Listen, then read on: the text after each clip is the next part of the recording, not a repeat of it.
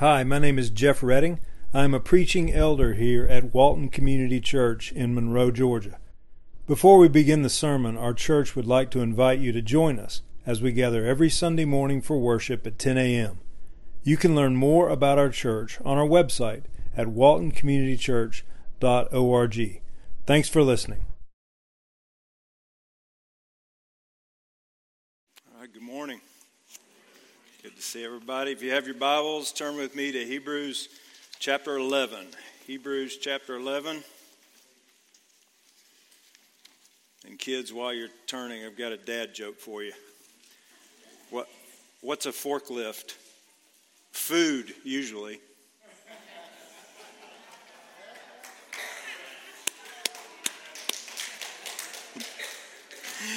All right, Hebrews 11. We're continuing our sermon series through the book of Hebrews. Remember, the writer is a pastor, and he's preaching to this church that is comprised of Jewish Christians. And this church is going through prolonged suffering, okay? And as a result, they're tempted to turn away from Christ. They're tempted to turn away from the church. And they're tempted, these are Jewish folks, and they're tempted to go back to the Old Testament sacrificial system. And it looks like some of them have already turned back. And so the writer, the pastor, can tell that others are thinking about that. And so he keeps on giving them this warning and encouragement to continue draw near to Jesus. And he warns them, if you leave Christ, if you leave the Son of God, then you're leaving God himself. You're turning away toward destruction. Okay? So he's encouraging them to, despite their suffering, to persevere in the faith, to keep trusting and keep the faith. And at the end of Hebrews 10, last time I preached, we finished up Hebrews chapter 10. He gave both a warning and an encouragement. And here in chapter 11, he presents this extended teaching on faith. This is a very famous chapter, the Hall of Fame of Faith, or the Hall of Faith. Okay? But what I'm trying to get us to remember is that the book of Hebrews, the context is faith in the midst of suffering. It's all about, this is a group that is suffering, okay? And the last time I preached, I offered some thoughts on suffering, and I want to touch on those again. I'm going to go through them real quick. But I gave 4 points to finish up my sermon. I want to touch on them again. Number one is this: prolonged suffering changes people, for better or for worse. Prolonged suffering changes people. And so our response to suffering is what matters. So I would just ask, when you're going through suffering, and also, by the way, we don't want to think about our faith or be solid in our faith. We don't want to wait till we're in the midst of suffering. We want to be prepared before we get into it, right? So when you're going through it, though, I would just ask you to check yourself and see about your response to suffering. Pay attention to your response, because suffering changes people. Number two is this: God permits suffering to create in us enduring faith. That's why he does this. So God has a purpose in suffering. Your suffering is not meaningless. So God has a purpose behind it, and I want us to really believe that.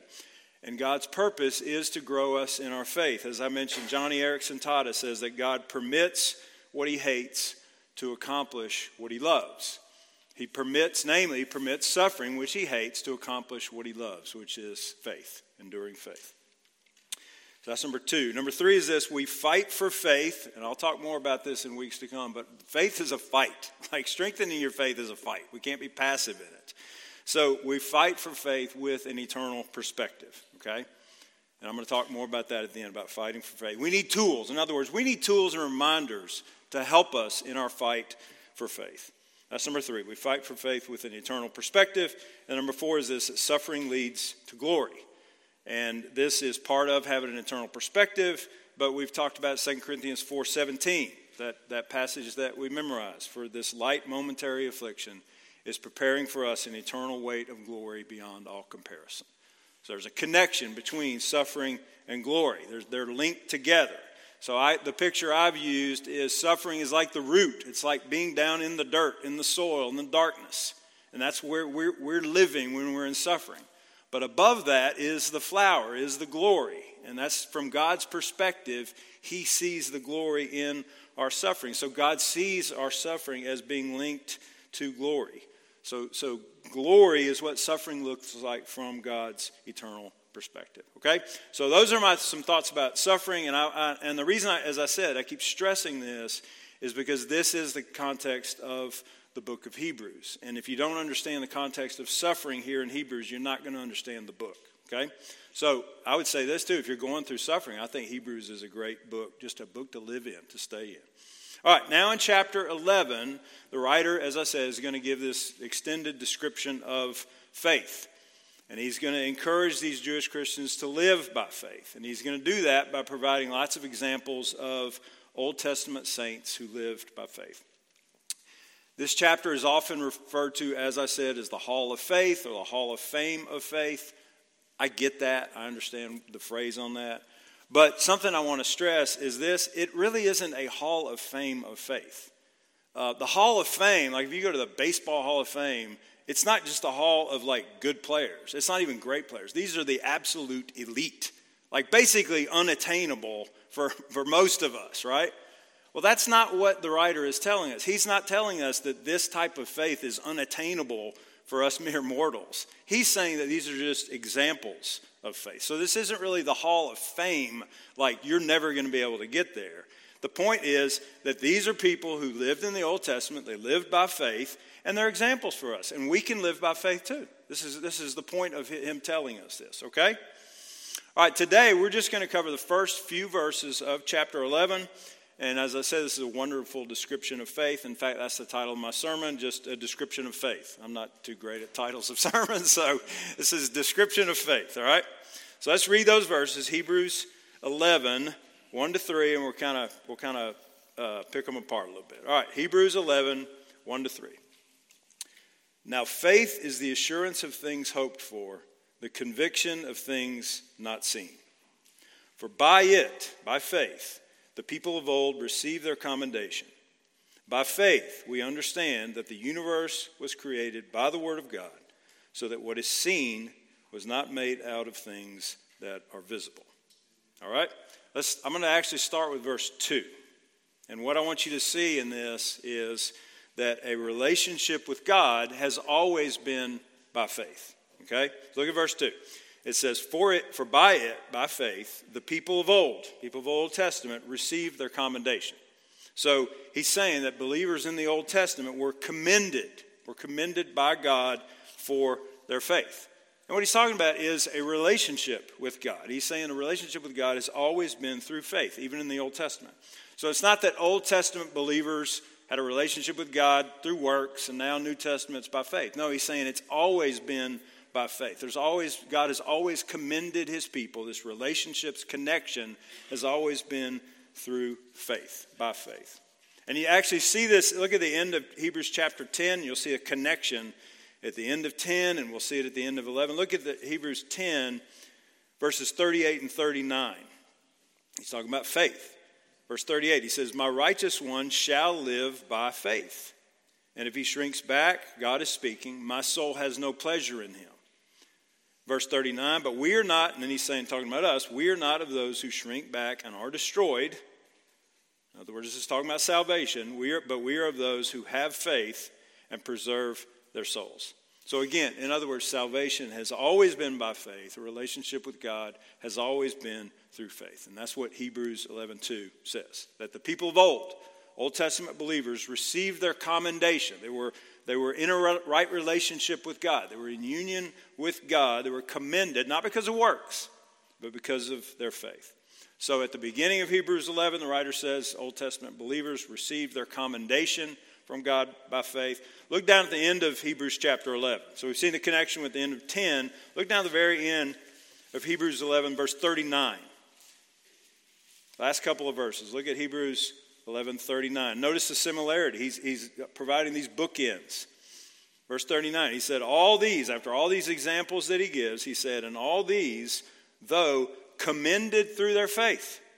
Right? Commended through their faith. He says they did not receive what was promised, but they were commended by their faith. Or they were commended by God through their faith.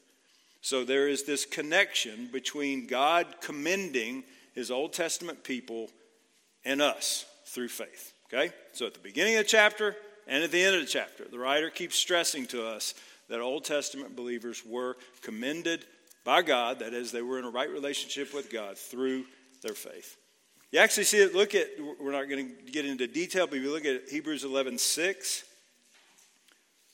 Look at Hebrews 11, verse 6. He says, and without faith, it is impossible to please him, to please God. So without faith, it's impossible to please God. So another way of saying it is this: what pleases God? Faith. Faith is what pleases God. And without it, it's not pleasing to him. So faith, trusting in the Lord, that's what pleases him. So that, again, the writer is stressing throughout this chapter that pleasing God, being commended by him, being in a right relationship with him, all that has always been through faith. Okay? So throughout redemptive history, this has been the case. It's through faith. And that's what he's stressing to, again, these Jewish Christians. That's why he's using these Old Testament examples. And so just at this point, I'll ask of everybody in here, do you have faith in God? Do you have faith in Jesus Christ? Do you truly have a personal relationship with God through his Son, Jesus, by faith? Are you walking with him? Are you trusting in him? That's an examination question. If so, then know that your faith pleases the Lord and you've been commended by him. The big word is justification, right? You've been justified. You've been declared righteous through your faith because of what Jesus has done. And this is the case even if your faith is weak, right? Even if we have mustard seed faith. If you're genuinely trusting in Jesus, then you're in a loving personal relationship with him. And it's all based on the death and resurrection of Jesus. That's what the writer to the Hebrews has been saying throughout the book. All right, so a relationship with God has always been through faith. That's what we see in verse 2. Let's go back to verse 1. And what we see, as I said, is the writer gives this wonderful description of faith. And the more I've thought about this just in the past weeks, the more just profound and wonderful I see this in this verse. And what I want to say too is I agree with most commentators that he's not giving us a detailed, full definition of faith. He's simply giving us a description of faith. And I'm going to take a side thing to talk about. Since we're talking about faith, I want to touch on some things. The Protestant reformers came up with an excellent definition of faith, and it involves three essential components. Okay, so it's knowledge, assent, and trust. Or if you want the big Latin words, it's notitia, assensus, and fiducia. All right, knowledge, assent, and trust. In other words, it's knowledge about facts, about the faith, knowledge about Jesus Christ, who he is, what he's done, the person and work of Jesus. It's knowledge. But it's not just knowing it. You can know it and not believe it, right? It's knowing it and believing it. It's assent, assensus. It's believing the facts about the Christian faith. You have to actually believe these things. This is assent. But the thing is, even knowing the content of the Christian faith and even believing it to be true is not saving faith. That's the third part. It's fiducia. It's trust. As James says in James 2:19, think about it, even Satan and demons believe the truth about who Jesus is. They believe the gospel. They believe it's true, and they hate it, right? So you can believe it to be true and hate it. Saving faith is believing it and rejoicing in it and personally trusting in Jesus for your salvation. Trusting and rejoicing in his promises. So this is saving faith. And this third component of faith, trust or fiducia, this is what the writer to the Hebrews is talking about in chapter 11. Okay? And here's a summary. And I would actually encourage you to write this little phrase down because I think it's so good. It's a summary of what I think the writer is saying about faith. And I got this from Pastor David Doran. And it's this. I love this. And I'm going to say it over and over again. It's faith is internal certainty of unseen realities. Okay? Faith is internal certainty of unseen realities. Look at Hebrews 11, verse 1. And we'll see this. Faith is the assurance of things hoped for, the conviction of things not seen. And I think this is a great translation. The writer's describing, as I said, the trust or the fiducia part of faith. And you can see that in the words assurance or conviction. So this is internal certainty. Inside us, we have this certainty, this confidence, this assurance about what God has said, about who he is. So verse 1 says, faith is the assurance of things hoped for, the conviction of things not seen. These are two parts in this verse 1, but they're parallel. It's a parallelism. So first he says faith is the assurance of things hoped for. In this one, he's specifically talking about the future, right? Hoped for. Think about that phrase, hoped for. He's talking about the future. So we could say that faith is the assurance of things not yet. Things not yet. Things that have not yet come to pass.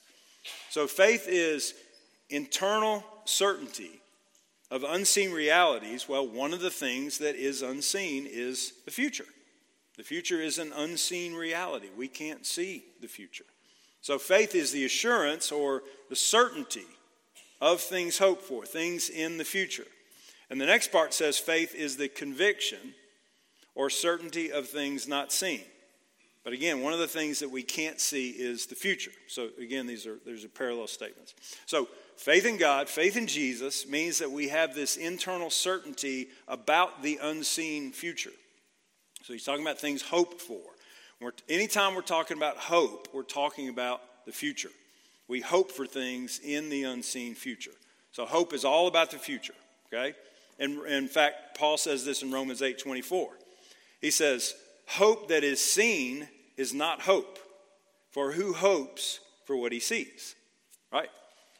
We don't hope for things that we already see. We don't hope for things that we already have right in front of us. No, hope has to do with the future. And also, hope in the Bible does not mean like wish or desire. Like, I don't know what's going to happen, but I hope this. That's not the sense of hope in the Bible. Hope means this like confident expectation that what God said is going to come to pass. It's very confident based. So faith is this internal certainty of unseen realities. And as I said, verse 1 is a great description of what it means to have faith in God when it comes to the future. We can't see the future. Right? It's an unseen reality. That's the way it was for Noah. We've been reading about Noah in our reading. George has been doing that. And we'll look at it actually next week. But if you look at Hebrews 11:7, look down at verse 7. It says, by faith, Noah, being warned by God concerning events as yet unseen. Events as yet unseen, in reverent fear, constructed an ark for the saving of his household. So events as yet unseen. So God warned Noah about the future. This is the future. It's events as yet unseen. Noah constructed the ark, even though he could not see the flood. Why did Noah build the ark when the flood was not yet seen? Why did he do that? Because he had this internal certainty that what God said would come true. So we can't see the future, right? Because it's an unseen reality. I have no idea what's going to happen tomorrow. And you know what? This is for me, as I'm speaking to me right now. Our job also is not to figure out the future or figure out every single contingency about what may happen. Sometimes I will sit there in bed at night and think about every possibility if something's going to happen and try to account for everything. That is not our job. We can make plans. That's a good thing, right? But our job is not to predict the future or try to come up with every possible contingency because it's unseen. God knows it, right? But we don't. So I don't know what's going to happen tomorrow or next month or next year or 20 years from now. I have no idea what's going to happen in the future. But as I said, God does. God's in sovereign control of the future.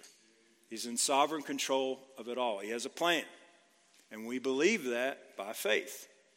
So we can't see the future, but we're confident that God's got it under control. This is what it means to walk by faith. And something I would encourage you to do is go through Hebrews 11. You can do this with other passages too, many places, like our memory verse last month. And think about how many times you see this word, seen or unseen or visible. It's all over the place, like our passage last month, 2 Corinthians 4. What is seen is transient, right? What is seen is transient. What is unseen is eternal. So Paul says this. In fact, we have a slide, and I would ask the guys just to leave the slide up for a long time. I've got two verses up here. This is 2 Corinthians 5:7. Paul says this same thing. We just sang it. In fact, Chris, I hope we sing that song every week during the next month about by faith. Notice what he's talking about sight, visible, seen. Paul says, for we walk by faith, not by sight. That's basically the same thing we're seeing here in Hebrews 11. Faith is the assurance of things hoped for, the conviction of things not seen. So we walk by faith, not by sight. So when we're living by faith in God, that means, again, we have this assurance, this internal certainty about the future, the things hoped for, things not yet. When we're living by faith, we have this internal certainty that God is going to fulfill all his promises. He's going to do that. Now, he's going to do it in his time, but he's going to fulfill his promises. We have this certainty. And why do we have this certainty? Well, if you're a Christian, you should know that ultimately, and I want to touch on it again, since we're talking about faith, I want us to understand this. If you're a Christian, you should understand that you have saving faith because God has given you this faith. It is a gift. Faith is a gift from God. The Holy Spirit, that means the Holy Spirit has come upon you and given life to your dead heart. And as a result, you have the ability to believe. So faith is a gift of God. That's what the Bible clearly teaches. In fact, I'd ask you to do this. Turn to Ephesians chapter 2. It's going to be quick, but I do want us, since we're talking about faith, we've got to talk about how faith is a gift of God. Look at Ephesians 2. Flip left a number of books.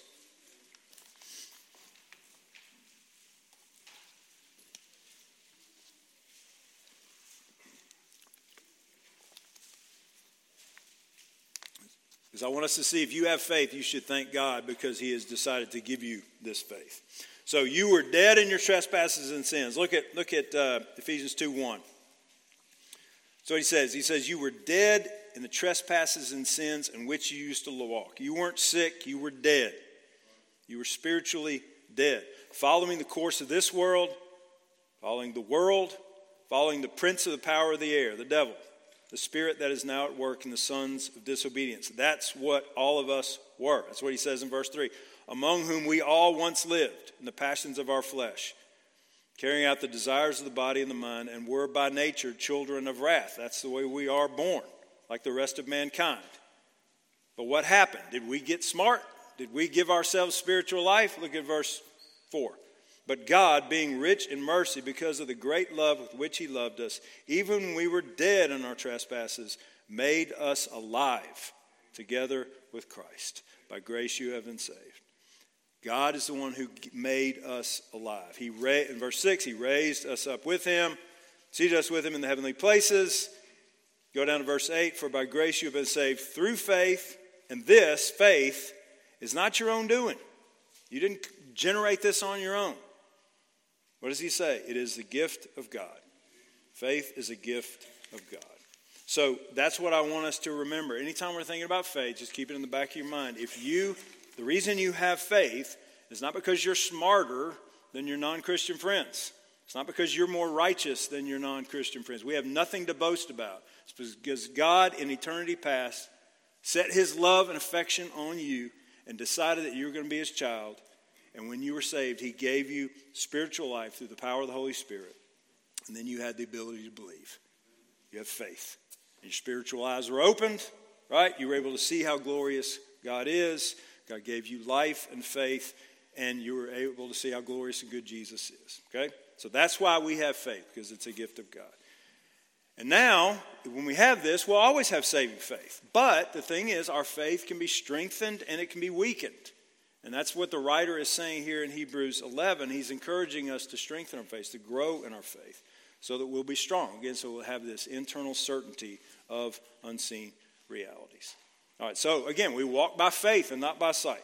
And when we're walking by faith, we have this internal certainty about the future, that God's going to fulfill his promises. We can't be certain. We can't see the future, but we can be certain of it.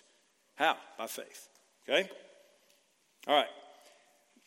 A few verses earlier, go back to Hebrews chapter 11.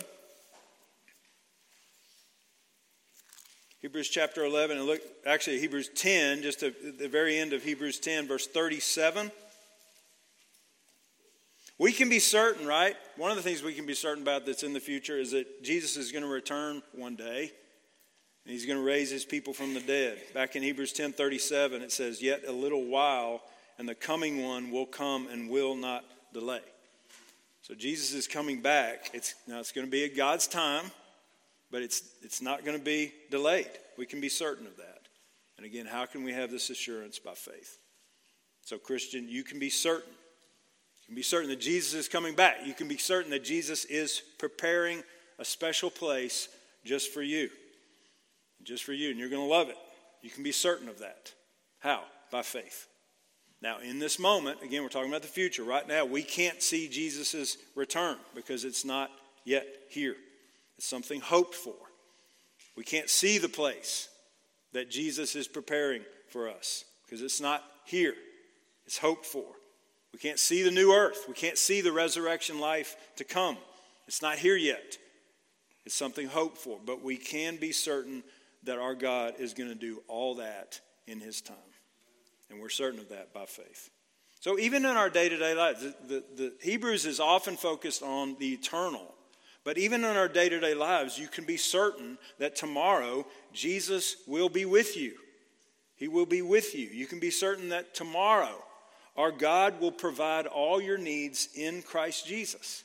You can be certain that He will provide new mercies to you every morning to get you through the day. Now, we can't see any of those things. We can't see that Jesus is going to be with us tomorrow because tomorrow's not here yet. We can't see that God will give us grace tomorrow morning because tomorrow's not here yet. But we can have this certainty that He's going to do all these things. How? By faith. By faith. And again, what it means is when we're living by faith and not by sight, we have, again, this internal certainty that all those things will happen. We have an internal certainty about unseen reality. So the future is part of the unseen. But there's lots of other stuff that's unseen too, right? What about the spiritual world? We can't see the spiritual world. We can't see angels and demons. And I've said this before, our culture wants to convince you that there is no spiritual world. Our culture wants to convince you that there are no angels and demons. Our culture does not want you thinking about the spiritual battle around us, about spiritual warfare. But the Bible talks about this all the time. And God is ruling over the spiritual world. But we can have this assurance, conviction, and certainty that in the midst of the spiritual battlefield, God is in control and He's with us. And we can have this certainty, again, not by sight, but by faith. Okay? Now, God almost never reveals angels and demons to us. But they're real. They're real. But we believe this by faith. Okay? So it's this internal certainty of the unseen spiritual world. Also, faith is an internal certainty of heaven. Heaven is unseen. The writer to the Hebrews has been talking for chapter after chapter about how Jesus is our great high priest. And He's in the throne room of God in heaven. And Christian, listen to this. We've seen this. Jesus is your high priest and He's interceding for you right now. Jesus is praying for you right now. He sees you. He cares for you right now. And He's interceding and praying for you individually now. And He can do that. He can do that for each one of us because Jesus is the infinite and eternal God. He's the infinite and eternal high priest, praying for each one of us in the throne room of God in heaven. We can't see it, but it's true. And the writer to the Hebrews has been stressing this truth over and over again. Right? So we can't see Jesus in His high priestly role. We can't see Him in the throne room of heaven right now. I can't hear Jesus praying for me. You can't hear Jesus praying for you, but you can be certain of it. You can be certain of it. You can have this internal certainty of the reality of Jesus' priesthood. And He's praying for you right now. He's doing that.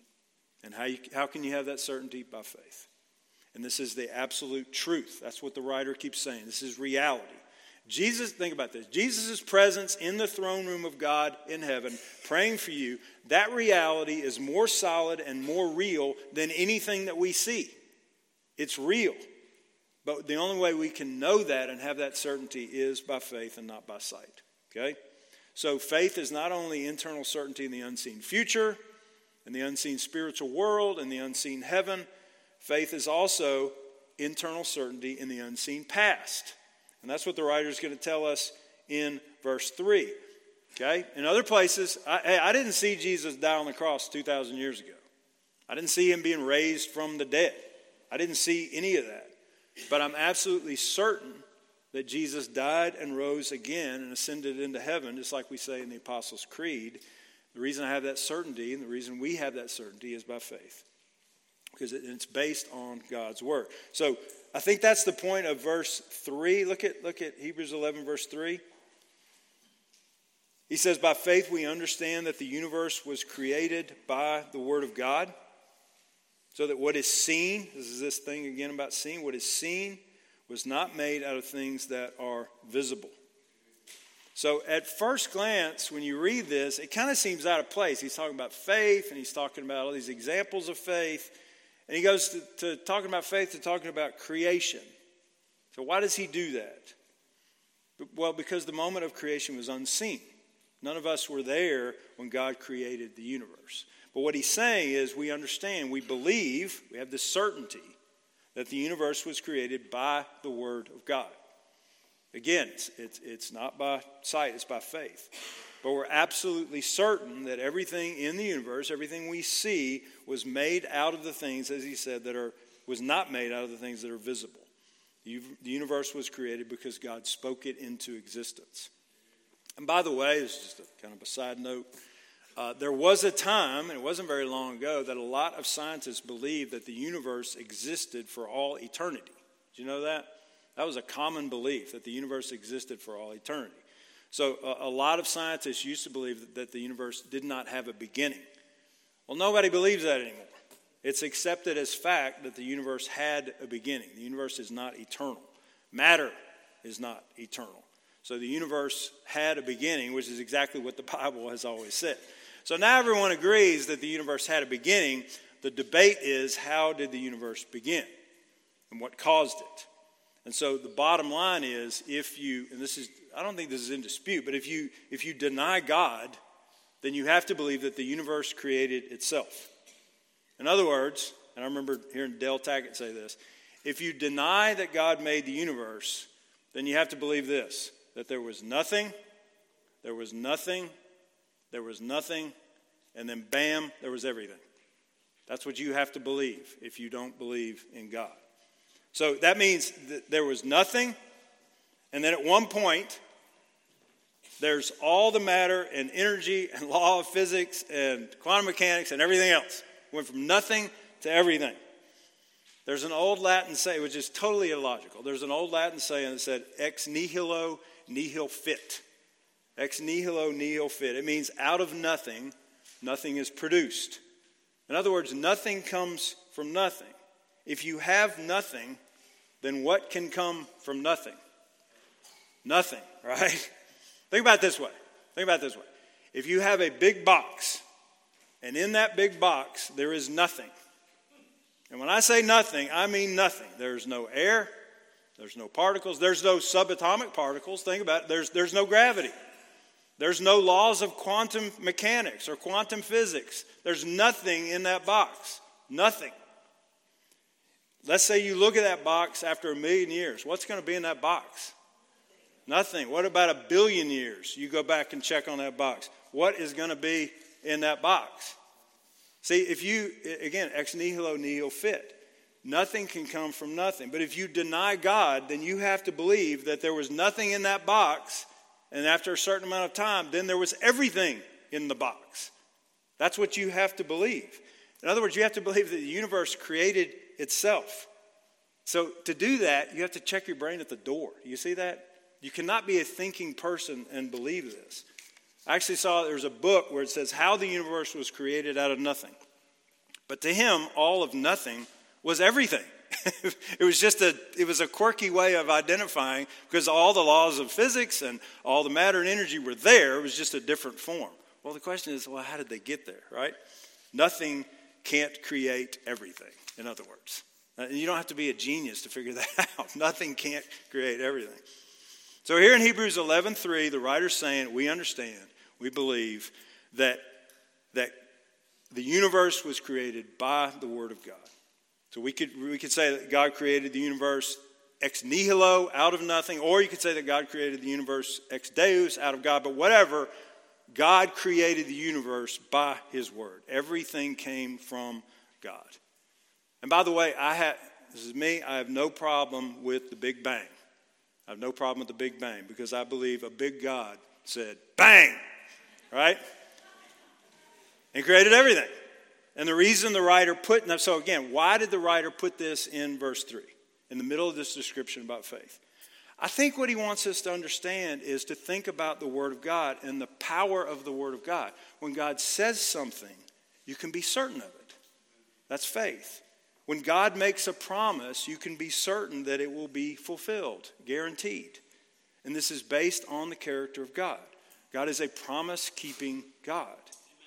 And the reason the writer talks about the universe being created by the Word of God is he wants us to realize this. If God could just speak a word and all the matter and energy in the universe were created by God speaking this word, and all the laws of quantum physics and quantum mechanics and everything was created with God speaking a word, even time was created, right? Everything was created when God spoke this word. If all that was created by God speaking a word, if there's that much power in God's word, then why would we ever doubt his word? I think that's what he's saying. Why would we ever doubt his promises? If God made everything by his word, why would we doubt that he loves us when he says he loves us? If God's word has that much power, do you think that you can trust Jesus when he says, I will never leave you? You see that? If God's word has that much force to create the entire universe, all the billions of galaxies, by speaking it into existence, do you think you can trust him when he says, I know the plans I have for you, plans to prosper you and not to harm you? You can trust that word. If God's word has that much power to create all the matter and energy in the universe with a word, do you think you can trust him when he says, this light momentary affliction is preparing for us an eternal weight of glory beyond all comparison? He wants us to trust him. That's why we can do that. We can do this by faith. And his word is powerful and his word is certain. So when God makes promises, you can be certain that he will keep them. As I said, he's a promise-keeping God, and nothing will thwart his plan. Nothing is going to prevent him from fulfilling his promises. And so that's the purpose of these first few verses in Hebrews 11. Okay? So that's 11, that's 1 to 3. And I'm about done with the sermon. It may seem short, but I'm done with the sermon. But I want us to be thinking about how are we living in light of this? Are we living in light with a real certainty that what God says is true, especially in the midst of suffering? Okay? And again, that's the context here. So that's all we're going to look at today. But I really want you to think about that internal certainty of unseen realities. But I want to end with this. I'm going to try to do this at the end of each sermon in Hebrews 11, is try to help us fight the fight of faith. Because I can tell you this, almost every day I need encouragement to fight the fight of faith. I need to do that. And we need tools to do that. We need the Word of God to do that. Okay? So I'm going to try to be very practical at the end of some of these sermons. So again, remember that the book of Hebrews is about faith in the midst of suffering. So if you're going through suffering, I want to leave you with this. Okay? I'm going to ask you to turn with me to John 15. Turn to John 15. I'm about done. So we're thinking about having faith, trusting in God's word in the midst of suffering. John 15, we're just going to look at two verses, verses 1 and 2. Famous passage. Jesus is talking here. John 15, 1 and 2. Jesus says, I am the true vine, and my Father is the vine dresser. Every branch in me that does not bear fruit, he takes away. And this is the part I want you to focus on. And every branch that does bear fruit, he prunes, that it may bear more fruit. So Jesus is saying, he's the vine, we're the branch. So he's the big, if you ever seen a big grapevine or muscadine, scuppernong or something like that, they're big old hard things, right? Well, through that is this life-giving sap. And then they have these branches out, and it'll be grapes or scuppernongs or whatever. So he's saying that he's the vine and we're the branch coming off that. And that life-giving sap flows out of that. And so he says, every one of his people, branches that are in union with him, that bears fruit, he says the Father's the vine dresser. He says the Father prunes the branches. Why? So it'll bear more fruit. Okay? What is pruning? Let's think about what pruning is. Pruning is cutting. Pruning is cutting. So if you're going through suffering, here's the thought I want to leave you with, okay? I'm convinced that what Jesus is saying here, and what the writer to the Hebrews is saying as well, is when we go through suffering, God is pruning. He's cutting. Now, we can't see that, right? I can't see it. But how do we know? We believe it by faith. I'm certain of that. It's unseen, but God is doing it. We can't see that God is involved in our suffering. We can't see that God is doing his work of pruning. We don't have physical eyes to see it, but we do have eyes of faith to see it. And so my question is, do we have faith to believe it? Do we have faith? Do we have this internal certainty, an unseen reality of God working in our lives through suffering, through pruning? So when we're suffering, we need to be certain that God is pruning. He's cutting. And you know what? Cutting hurts. Getting cut hurts. Spiritual cutting hurts. But what I'm convinced is happening is that God is using that suffering to prepare us for growth, to prepare us for a growth spurt. James talks about this in James 1. He says, count it all joy when you meet trials of various kinds, because you know that the testing of your faith, this is cutting, pruning, produces steadfastness. Well, steadfastness is spiritual fruit. Pruning produces massive fruit like steadfastness, perseverance, endurance, hope.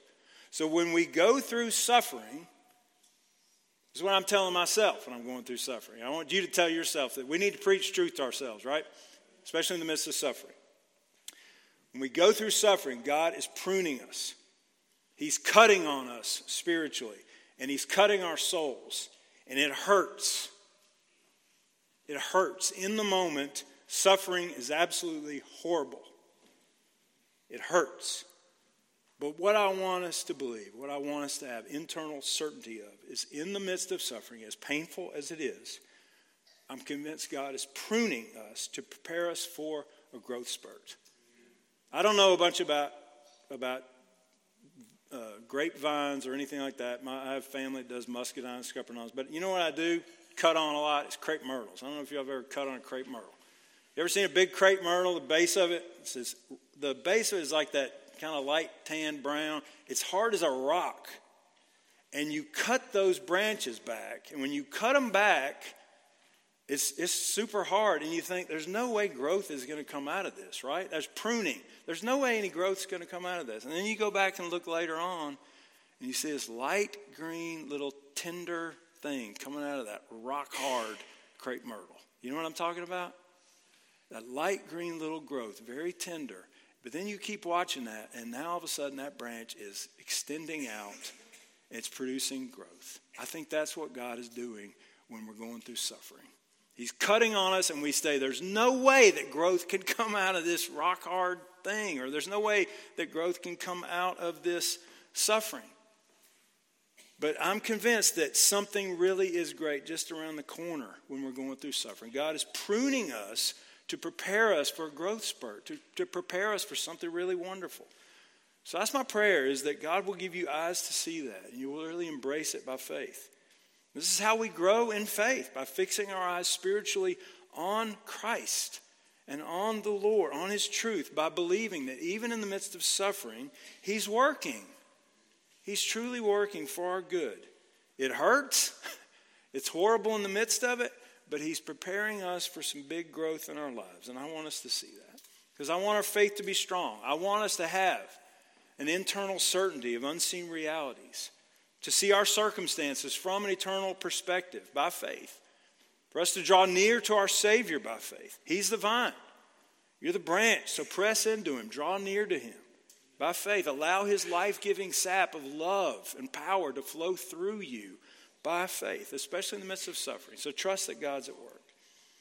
And allow him, just allow him. Would you allow him to convince you that he's at work? Could you be convinced that he really is at work, even in suffering? Allow him to draw you near to him, even in suffering. So draw near to him. Allow his word to grow in you, to grow in your conviction of things not seen. Draw near to Christ and allow him to grow you in your internal certainty of unseen realities. Amen. Amen. Let's pray. Our Father and our God, we love you and praise you. Thank you for the truth of your word. God, your word is awesome. It's just glorious. And I pray for my friends who are suffering, Lord. I know they're being cut on. I'm being cut on. But I pray that like that crepe myrtle, and we look at it and it's being cut, we think there's no way growth can come for that. And yet there's a big growth spurt coming. There's something really great coming around the corner. And I pray that we would have faith to believe that. God, Father, you are the vine dresser. You cut, you prune for your glory. Help us to have faith, internal certainty of unseen reality that you're at work and you love us. If nothing else, Lord, that you love us. You're there with us. Jesus, you walk with us through our suffering. You went through it. You are our sympathetic high priest. You know what it's like. If nothing else, Lord, you know what it's like to suffer. And you're with us and you care. And there's a reason for it. So grow us in our faith, Lord. I pray for my friends here. I pray for my friends. Thank you for my friends, my brothers and sisters, my family right here. And I pray for them. I thank you that you love them. I thank you that they love me and that I love them. And we're a family and we care about each other. So work in us, Lord. We love you. We give you the glory. And one day, Jesus, you're going to return and it's going to be awesome. You're going to fix all this mess and it's going to be great. Help us to have that internal certainty of that unseen reality. For your glory. We pray this in Jesus' name. Amen.